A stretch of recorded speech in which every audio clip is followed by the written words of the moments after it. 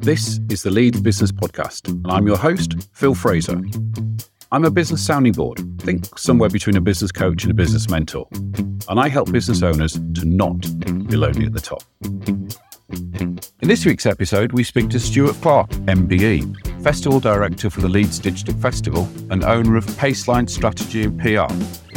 Stuart explains to us what startups and scale-ups most need, how and when to, or not to, source external funding, how the Leeds Tech Map came about, and all about the amazing annual Leeds Digital Festival. He also talks to us about how to build a community. To make sure you never miss out on every episode of the Leeds Business Podcast, sign up to our priority list at www.leadbusinesspodcast.com. Everyone that signs up gets a free gift to help their business. So, let's get into what is a really interesting interview. On today's Leeds Business Podcast, we have probably Leeds' best mover and shaker, Stuart Clarke. Hi, Stuart. Hey, Phil. Yeah, thanks for that. The reason I say best mover and shaker, just listen to this list of awards. So the Tech Nation report in the startup space, he was the most influential person in Leeds. The Digital Leader DL100, he was one of the top 3 digital leaders in the UK. And Yorkshire Business Insider had him on their Power List 100.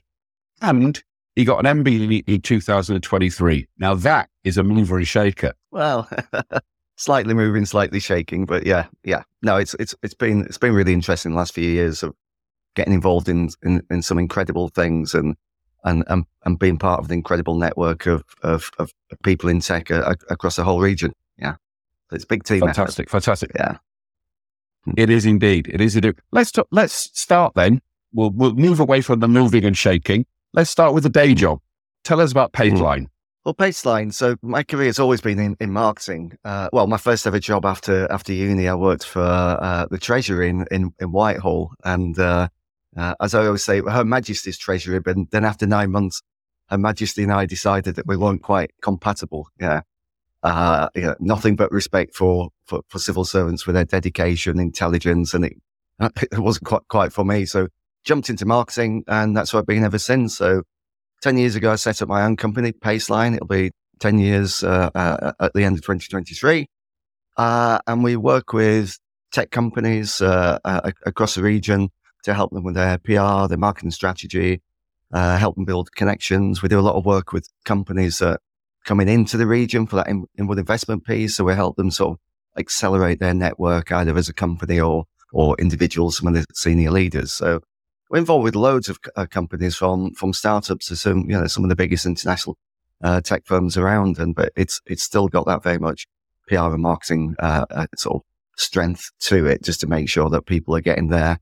They're building their brands, getting especially the early companies or those more established companies. How do we make sure that there is that client and more particularly that talent acquisition? Because, all the tech firms are struggling for talent at the moment. So we think, how do we make sure that our clients are sort of stepping up a little bit so they get much more of a profile? Yeah. So, what was the motivation to actually start your own company? There's a lot of people listening today, maybe thinking about starting their own business. What was that trigger that made you go, right, I'm going to do it myself? Often these things, there's not sort of a clear plan. It's been in the back of my head for a long time, but, you have kids, you have a good job, you have a good salary that comes in at the same day every month. So there's always that, maybe 6 months, maybe 12 months. But my last sort of proper job, as my family would call it, I was working for a Canadian bank. I was looking after their corporate relationships in the UK. Did that for 7 years, and we'd bought a couple of extra companies. So I went in and looked after the team there and the clients. And then at one point they sold one of the companies, which turned out to be about 80% of my day job. So the company were great, tried to find me a role. It took about a year, and I knew there wouldn't be a role for me that would be interesting. So with that year, I just spent it thinking, planning, what am I going to do? Building a network back up, because in that 7 years, my network in Leeds and the region has sort of fallen by the wayside a little bit, but my network in London was big, and that's where most of the clients and most of my team were. So I spent that year, say, planning and building, and say, right, let's just go for it. Yeah. And when I've spoken to loads of people since, they always say, oh yeah, it's great. We made sure we had a couple of anchor clients first before we jumped ship. And I'm thinking, well, that was first mistake I made. Just, left a well-paid job on a Friday, then a Monday, thought, right, okay, where are these clients going to come from? But it's been great, and as I say, really focused on the tech world. All our clients are in tech. Yeah, we know we're good at many things, and we're good at many things in tech. We wouldn't take on a client, say, in retail or hospitality or property, because we don't understand those businesses. So was the choice to go mainly tech or only tech and start up and scale up, was that a proactive choice originally, or did that just happen? No, it sort of happened. It happened fairly quickly, because I was always interested in the tech side. And say most of the companies I'd worked for, in the sort of corporate world, were in financial services. But I'd always had that interest in tech. I'd been dabbling in sort of share dealing, and there was always tech firms that I was investing in. A lot of friends locally were either in building software companies or starting to work for software companies. I had a lot of links within the sort of digital marketing network. So again, some of the clients they had were there. So it just sort of, it wasn't a clear plan. So the year before I set up the business, it will be tech, but within a year of setting up business, that's what it was. It was just like, right, this is it. This is what's most interesting. This is what's fast growing as well. So, and particularly in that startup world, so it's over the last 10 years or so, it's been partly about me building a business, working with paid clients, but also I'm working with a lot of startups within Leeds, and where we are now as a region, as a city on the startup world is so different to where it was. Well, forget 10 years ago, even just 5 years ago. We've seen so many more startups come through and succeeding as well, because we all know the failure rate of startups, but we're keeping more talented people in the region, and helping more talented people build their startups. So over that 10 years of building the business, what would you say has been the hardest part of it? I'd say the hardest part is always it's probably finding the right people to work with internally for us. We're a very small team. I've no interest in building a company that's got 20, 50, 100 people in. We've turned work down in the past because of that, when we feel that we can't bring a new client on and do a good enough job for them. And in the past, when we've been looking around for people to fit with the culture, to fit with the clients that we have, sometimes that's been difficult. We've always found the right people, but in the end, I realized when I was working, one of the benefits of working for a corporate world, you can make loads of mistakes on their money. And again, that hiring piece, I became really good at hiring in the end, because you get that sort of feel for who will fit in the team, rather than just who can do something technically, because you can always train someone, send them on a course, get them to learn on the job. But it's all about that culture. Will this person fit with a client? Will this person fit with the rest of the team? And that was really important over the years. And as I say, I became quite good at that. So whether I'm still really picky now, but it's a good thing to be. Yeah, good thing to be. Yeah, I think that's a key point. You can teach people a skill, but it's really hard to teach them culture and what's in them, and their persona, their work ethic, their motivation, all those sorts of things. Yeah. So you work mainly with startups and scale-ups. What do those type of companies need most from you? I think part of it, some of it, especially those early startups, it's just like, what is the real strategy? You work with some people who are just really, they've got a real vision of what they want to build, but that bringing it down into a couple of simple steps, what's the product market fit? Who are your first customers? Yeah. How'd you build a network, which is key? And that's something I'll keep coming back to as we chat, today, and it's how do we make sure they get in front of the right people? I've got a big network. I've worked really hard at my network, so it's easy for me to find the right person than a bright young 20-year-old just coming straight out of uni and trying to find that right person. So, if I can sort of jump forward a few steps and find the right person to help them, whether it's as a mentor, the right accountant, the right lawyer, the right CTO, that sort of thing, the right companies to work with. So that's one of the things we do on the lower stage, lower years of startup. Going towards the scale-ups, it's very much about that honing down on the plan, working with the internal teams. But also, as I say, it's all about that raising that profile. And as I mentioned earlier, often that's around about talent acquisition, around just client acquisition. And, so we do a lot of award nominations. We've got a really good strike rate for shortlist and wins.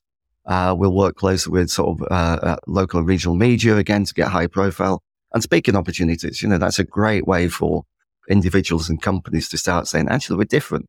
You might think we're one of 10 companies that look the same, but we're doing something different. And so we're going to take every opportunity to tell people why we're doing it different and why it should work for us and why you should give us some business.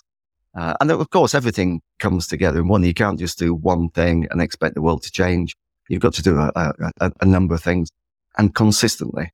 I think we've all seen those firms, even those firms we work with and respect and like their products. They're sort of, you come in, do loads of stuff for 3 months, then you don't hear of them for a year. It's just that, consistency I think is really key just to keep building up that profile along the way. Yeah. No, that's very good. That's very good. And one of the things you do as part of that support for your startups is a peer-to-peer roundtable program, isn't it, called Pass? Tell us a little bit about that, how it came about and what you actually do. How it came about, and again, I've been working with so many startups over the year and did that sort of informal introducing and said, you need to speak to so-and-so because they're 6 months ahead of you and they had the same problem, so it took them 4 months to sort it out. If you have a chat with them, it'll probably take you 2 days to sort it out. So there's lots of that over the years. And I thought, well, how do we formalize that? So it's not just me, bumping into somebody and not just me knowing somebody. There's many more people out there than in my network. So set up Pass a couple of years ago. The idea is 2 hours a month. We get startup founders in the sort of semi-formal settings while facilitate, and people will come along with their challenges, experiences, opportunities. And we had one a couple of years ago who came in and said, I think I've killed my business. So he explained what was going on. And one of the other founders started laughing and said, we did that. and again, by the end of the session, everything was, sunshine, rainbows and lollipops again. And it was great. That first year, we had some financial help from Leeds City Council, enable us to put something on. Bruntwood, who own platform building in Leeds, Tech Hub, they're really generous, give us some free space. And since then, we've been running it on our own. So, we pay for it all. We make sure it all happens, all the admin and everything. I'm looking for funders. If anyone wants to sponsor the next year's Pass cohort, that would be great. But I think one of the things I get out of it, not only does me sort of paying back a little bit into the tech network, and hopefully a lot of these startups will really prosper and bring more jobs and wealth into the city region. I think, and we've seen some really, really interesting sort of wins and successes on the back of it, just because of that, that network and, some really close relationships and friendships, either personal or on the business side as well.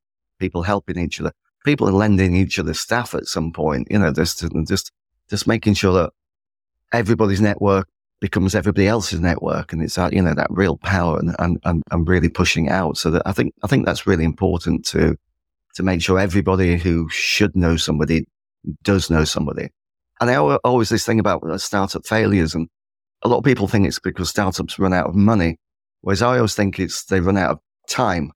And money can be a factor in that, but I do think everybody's got probably right in the back of the mind, this thing should take me 6 months, 4 years, whatever it is. And if you get beyond that, you can see, but I've seen it in the past where people just run out of patience and the sort of the will to keep going. So So if something takes 20 months, if a startup takes 20 months, naturally, how do we make sure we bring that down to 16 months, 14 months, 12 months as a community, as people like me who've, a bit more experience, a bit more networks? How do we make sure that it's the right lawyer from the start, not just make a mistake and you're on your third lawyer? And how do we make sure we get access to funding earlier? And that's one of the key things about funding. Loads of startups that I know have taken way too long to raise that first little bit of seed funding because they don't know the right people. The angel networks are not always established, or they don't quite understand the tech they're building. And, it can be 6, 12, 18 months before the right funding comes in. So again, how do we make sure that as a region, as a community, we bring that right down? So not taking 6 months, let's take it 6 days to get the funding, and then we get them going. I think, that's a really, really good point. I think the funding piece from a startup point of view, that question, when should I take funding? How much funding should I take? How much of the company should I give away? All of those sort of questions, you've got maybe not necessarily the answer, but the guide to them. So if you were talking to a startup, what would you say is the answer to the question, when do I need funding? When you need it. And again, it's a dreadful answer, but it is that really individual, because some people I've known built incredible startups over the years. They've been doing it on evenings and weekends while they've been keeping the day job going. Others have just jumped straight into it, and so need that funding a little bit more quickly. And also the type of startup as well. Some startups like deep tech or med tech or something, you need a lot of money very early. Whereas if you're building a SaaS product, you can be doing that on evenings and weekends and various other things. So it really depends on the type of startup. But again, it's that making sure that people have got access, whether they're bootstrapping along the way and just need a little top up at some point, or whether they do need that 2 million quid straight out of the blocks.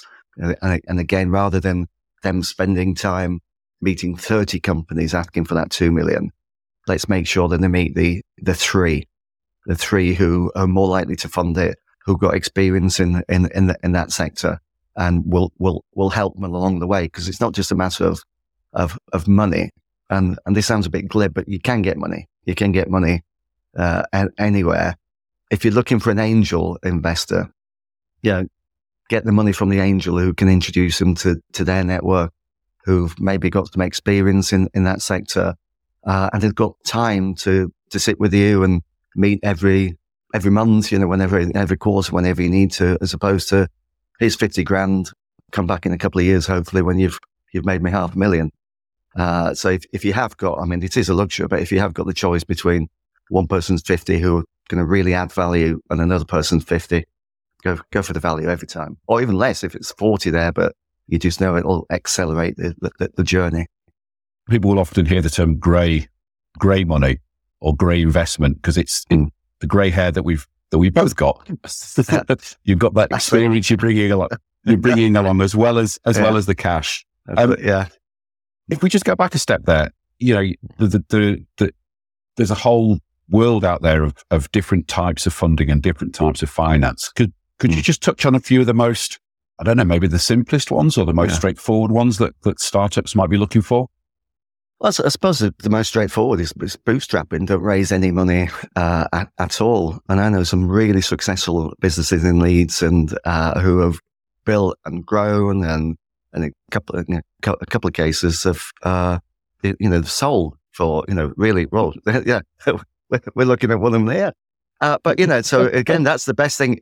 If you don't need to raise money, don't raise money. Yeah, and also as well, I've seen it before when people do need to raise, and they're raising, say, $1 million. You say, why are you raising $1 million?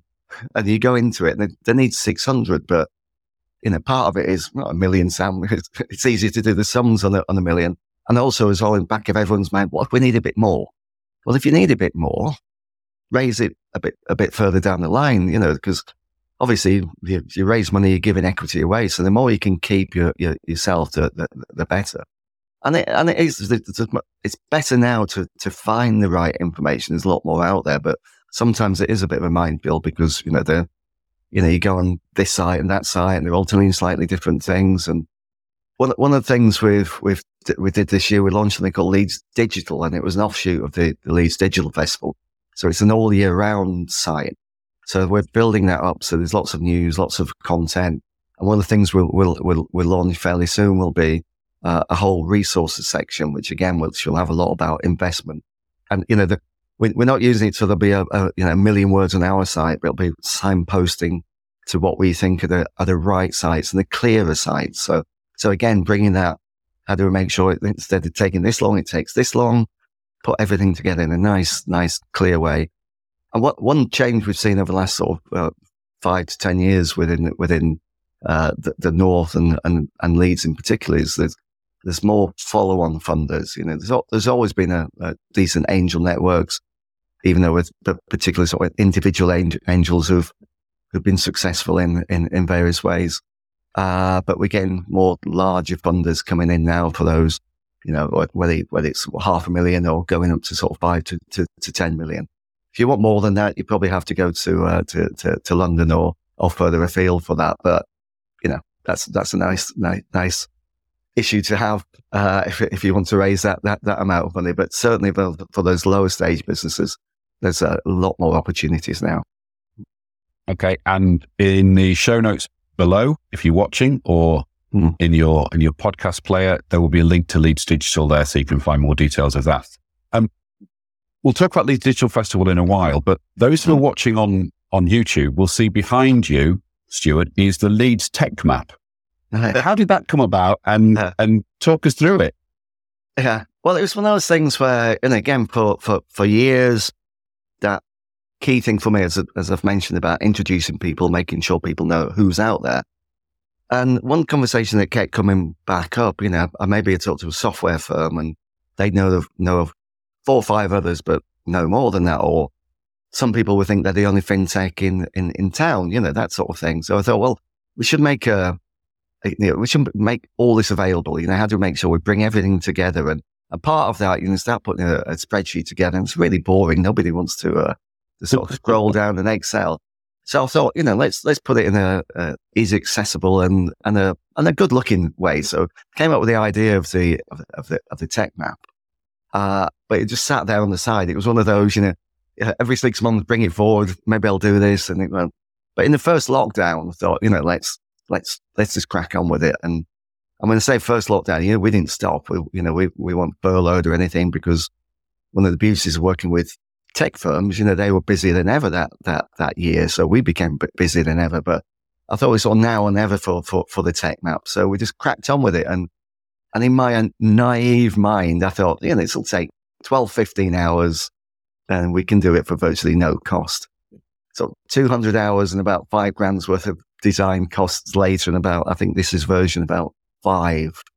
Because every time we thought we had it looking, we had to move one sort of line, and then, you've got all the cross lines. So we launched that back in, I think March 2021. So it's, and it's just been great. So we had quite a few hundred printed.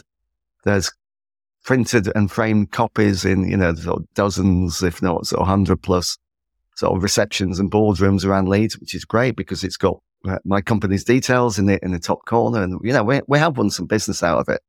But right from the off, we just made it free. If anybody wants a copy, if anybody wants to download it and print it themselves, if anybody wants to use it for any reason, it's out there. It's a resource for the region. And what's been really nice over the last couple of years with the tech map is that both Leeds City Council and also the local West Yorkshire Combined Authority with their inward investment teams, trying to attract firms to move to Leeds, to open up in Leeds.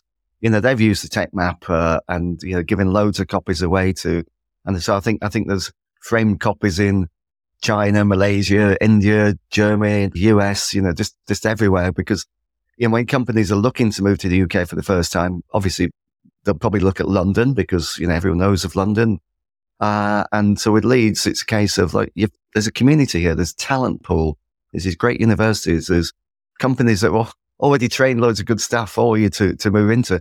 And look, here they are. So again, talking about this incredible dynamic, forward-thinking tech community that we have here that perhaps Leeds hasn't always got the reputation for, or rather didn't. But I think the last few years, that's really changed radically. And if anybody wants a copy of the tech map, where would they get them? Well, if you go onto paceline.digital, which is our website, you'll see there's a tab on there for Leeds Tech Map. You can download the PDF straight away. If you want the printed copy, just give us a shout. We've still got a few left. I'm just about being able to get in my bedroom in the last 6 months. Given it when we had them all delivered at first, quite underestimated how many sort of how big a pallet it would be with sort of 400 printed maps all in there in tubes. Yeah, it's big.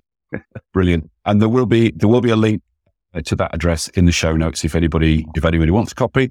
And let's hope the next issue of the Leeds Tech Map has the Leeds Business Podcast on as well.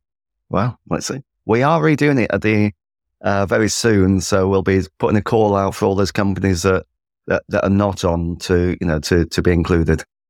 Brilliant. So every week on the Leeds Business Podcast, we tell you about our gentleman's agreement. And ladies, it's a 2-part agreement. My half of the agreement, every week I bring you inspiring Leeds business people for free. Your half of the deal has 2 simple steps. Number 1, I want you to share this podcast with just one person who you think will get value from it. Step 2, you need to do either, if you're listening, post a review of the show in your Apple Podcast app, or post a review at podchaser.com, or if you're listening on Spotify, give us 5 stars. That's it. Fair deal. Think it's a fair deal, Stuart? Perfect. I'm up for that. Now, one of the key things we've sort of touched on a couple of times, and I want to talk about now is the Leeds Digital. So how did it come about and what's it there for? Well, I think the Leeds Digital Festival, it came about. So back in the summer of 2015, Leeds City Council put together I think they call it a Digital Strategy Day. And what they did, they brought about 100 people from around the city, from software firms, from investors to digital marketing agencies, and people who are involved in the sort of digital and tech world, and said, look, this is our 5-year plan of what we think we can do and need to do to support the growing tech sector, and particularly around sort of employment, career opportunities, that type of thing. And after that, a few of us kept having different conversations about that. It's not just down to the council. You can't just sit back and say, go on, council should sort it all out. So a bunch of us got together in a pub. There was about a dozen of us, and said, what can we do? And, came up with the idea of a tech festival, not a new idea, that had been happening before in many places. And we decided to put one on in the April of 2016. So I said I'd run the first one, and I really thought I'd just run the first 1 or 2, but this is our 8th year this year. And in that first year, I was particularly going around asking for sponsorship. It's like, we're running this thing that we haven't done before. We don't know how big it's going to be. We don't know how many events are going to be there. We don't know how many people are going to turn up, but could you give us some money, please? So, not the most persuasive sell, but we had sort of just over 50 events that first year. And it's just grown and grown and grown since. So, last 2 or 3 years, we settled to about 240, 250 events per festival, which is two whole weeks. And it's one of the straplines we use is, there's something for everybody. And there really is, whether it's fintech or health tech or data, any sort of sector that you want to look at, there's something there. Lots of stuff on careers, lots of stuff on diversity, lots of social events as well, because that's one of the key things we wanted to do. We had 2 main aims. One was about celebration. How do we make more noise as a region? And as I say, the theme of all the innovation and the talent that we had. Whereas I think we've got that profile now. People see Leeds as one of the key tech regions in the UK, but also that how do we bring people together? That collaboration. So right from the off, we wanted to make it as free as possible. And I think out of the 240 odd events that's happening in the 2023 festival, I think there's only 4 or 5 that's got a charge for them. The rest are totally free. So whether you're a student, whether you're starting a career, whether you've been working for for a long time, you can go and get all this incredible amount of learning and knowledge and networking, and there's a real buzz, for those couple of weeks every September. Most of them are sort of physically in Leeds, so people are sort of crisscrossing the city. And the last few years we've had a sort of mini fest in April as well, which is 3 days, 12 events, and that's for a couple of reasons. One, just to keep the conversation going, and also to remind people we're coming back in September, particularly sort of event organisers, just to say, you've got 5 months now. Let's talk about how we can help you build a great event and how we can help you promote a great event. Yeah. And, from a personal point of view, I have to say it's an absolutely fantastic event. I've spoken 2 or 3 times, I think, at it, and it's been a huge success. And there's always something fascinating to visit, look at, attend. Some of it's been on Zoom, some of it's been real. And anybody who's listening, I would strongly recommend you go. Again, URL for the Leeds Digital Festival will be in the show notes. So anybody wants to go along, please do. It is fantastic. Now, every week, that's great. I was going to say, every week, we ask our guests to deliver us a how-to. So Stuart, what are you going to teach us how to do, and tell us how to do it? Well, I think the how-to is about how to build a community. And I've been making lots of reference to the Leeds Digital Festival here, and as I mentioned a second ago, it was about that celebration and collaboration, but bringing people together is really important. And we do that at Paceline with Pass and the tech map. It's like how do you make sure everybody's getting that support that they need? And some people say, well, isn't that just like fancy term for networking? And networking, I think, is different because that's on sort of individual level, either as a person or a particular event. But that community feel, how do you make sure that people feel involved? One of the things I love about the Digital Festival each year, you get competitors coming together to put events on together because they want to show off the talent that we've got in Leeds. A great example, we have a number of digital marketing agencies who would come together, put an event on search engine optimization, because they want Leeds to be the SEO capital of the UK. So, let's shout, let's come together, let's put the best event on together. And I think that's the difference with the community. It's about that it benefits everybody, not just yourself. So you're not going to a networking event with your business card and you're trying to, find a new client. It's like, how do we make sure everybody comes up? And a lot of people use the phrase, that rising tide lifts all boats. And I think that's really key of the successful communities. And I'd like to think that the Leeds Digital Festival is one of those successful communities where we do bring people along with everybody. Probably built the biggest tech community, certainly in Yorkshire, but probably outside of London as well over the years. And when I mentioned earlier, we launched Leeds Digital just to keep that conversation going all year round, because I think in previous years we had the Leeds Digital Festival. Everyone gets excited for 2 weeks, then you go back to your day job. So it's all about keeping that conversation going. And there's loads of great examples, and you may know someone called Gordon Bateman. He runs a company called CRSI. He set up this incredible event this year, 2-day event called Climb 23, and it was about bringing investors and innovators together.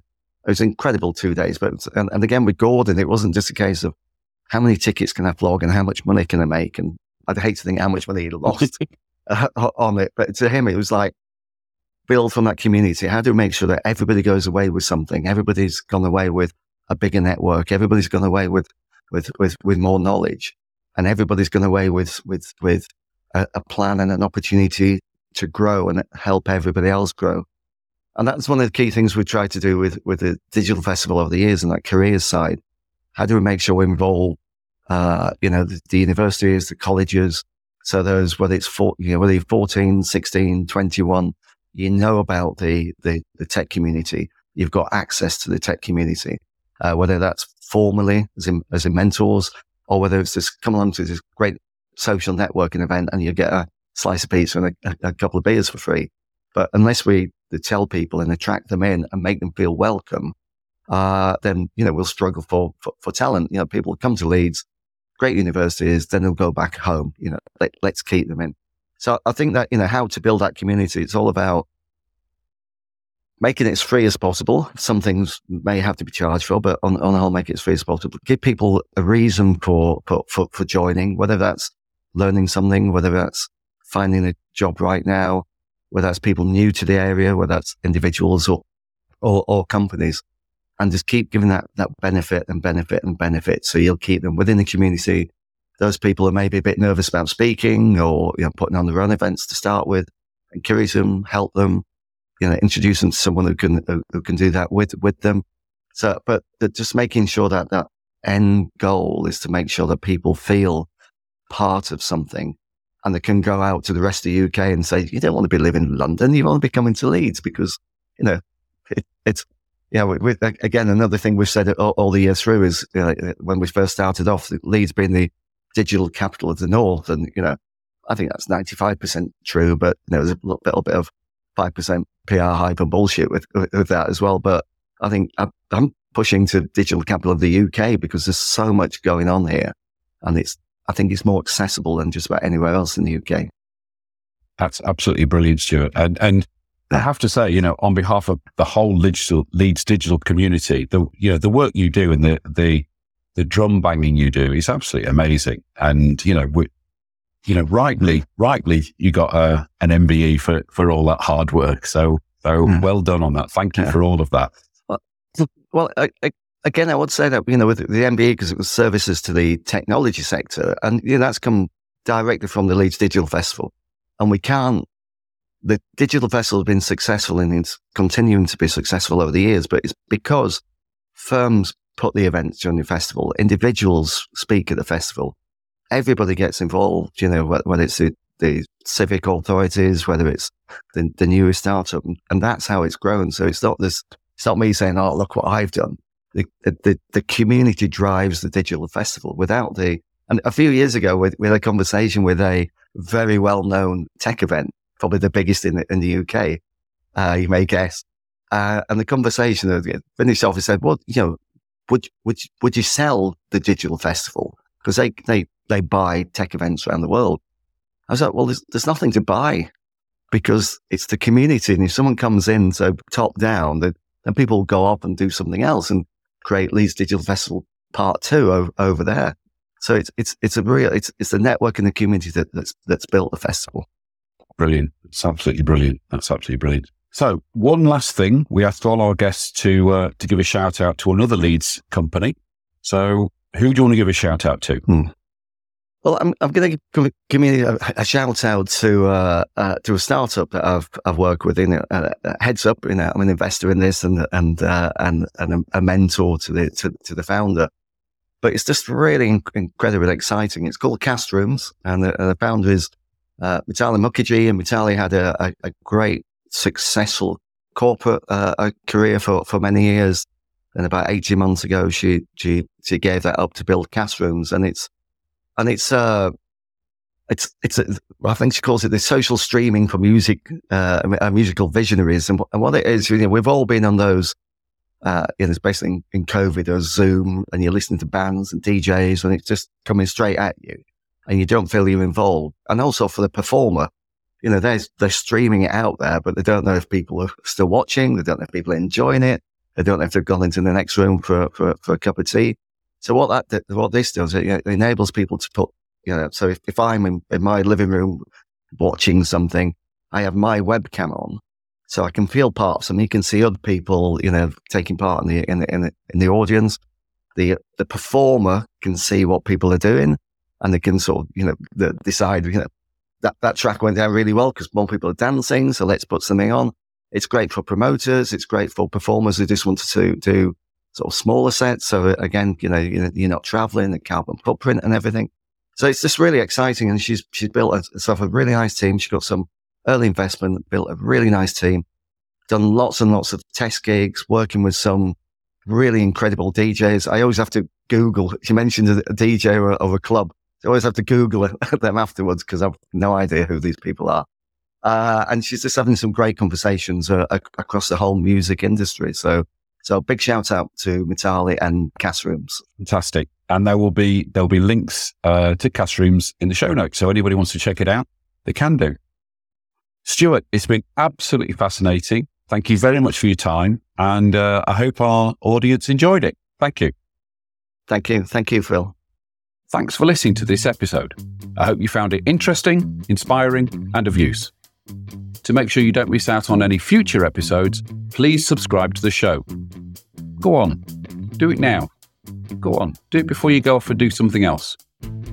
Thank you. Oh, and don't forget our gentleman's agreement.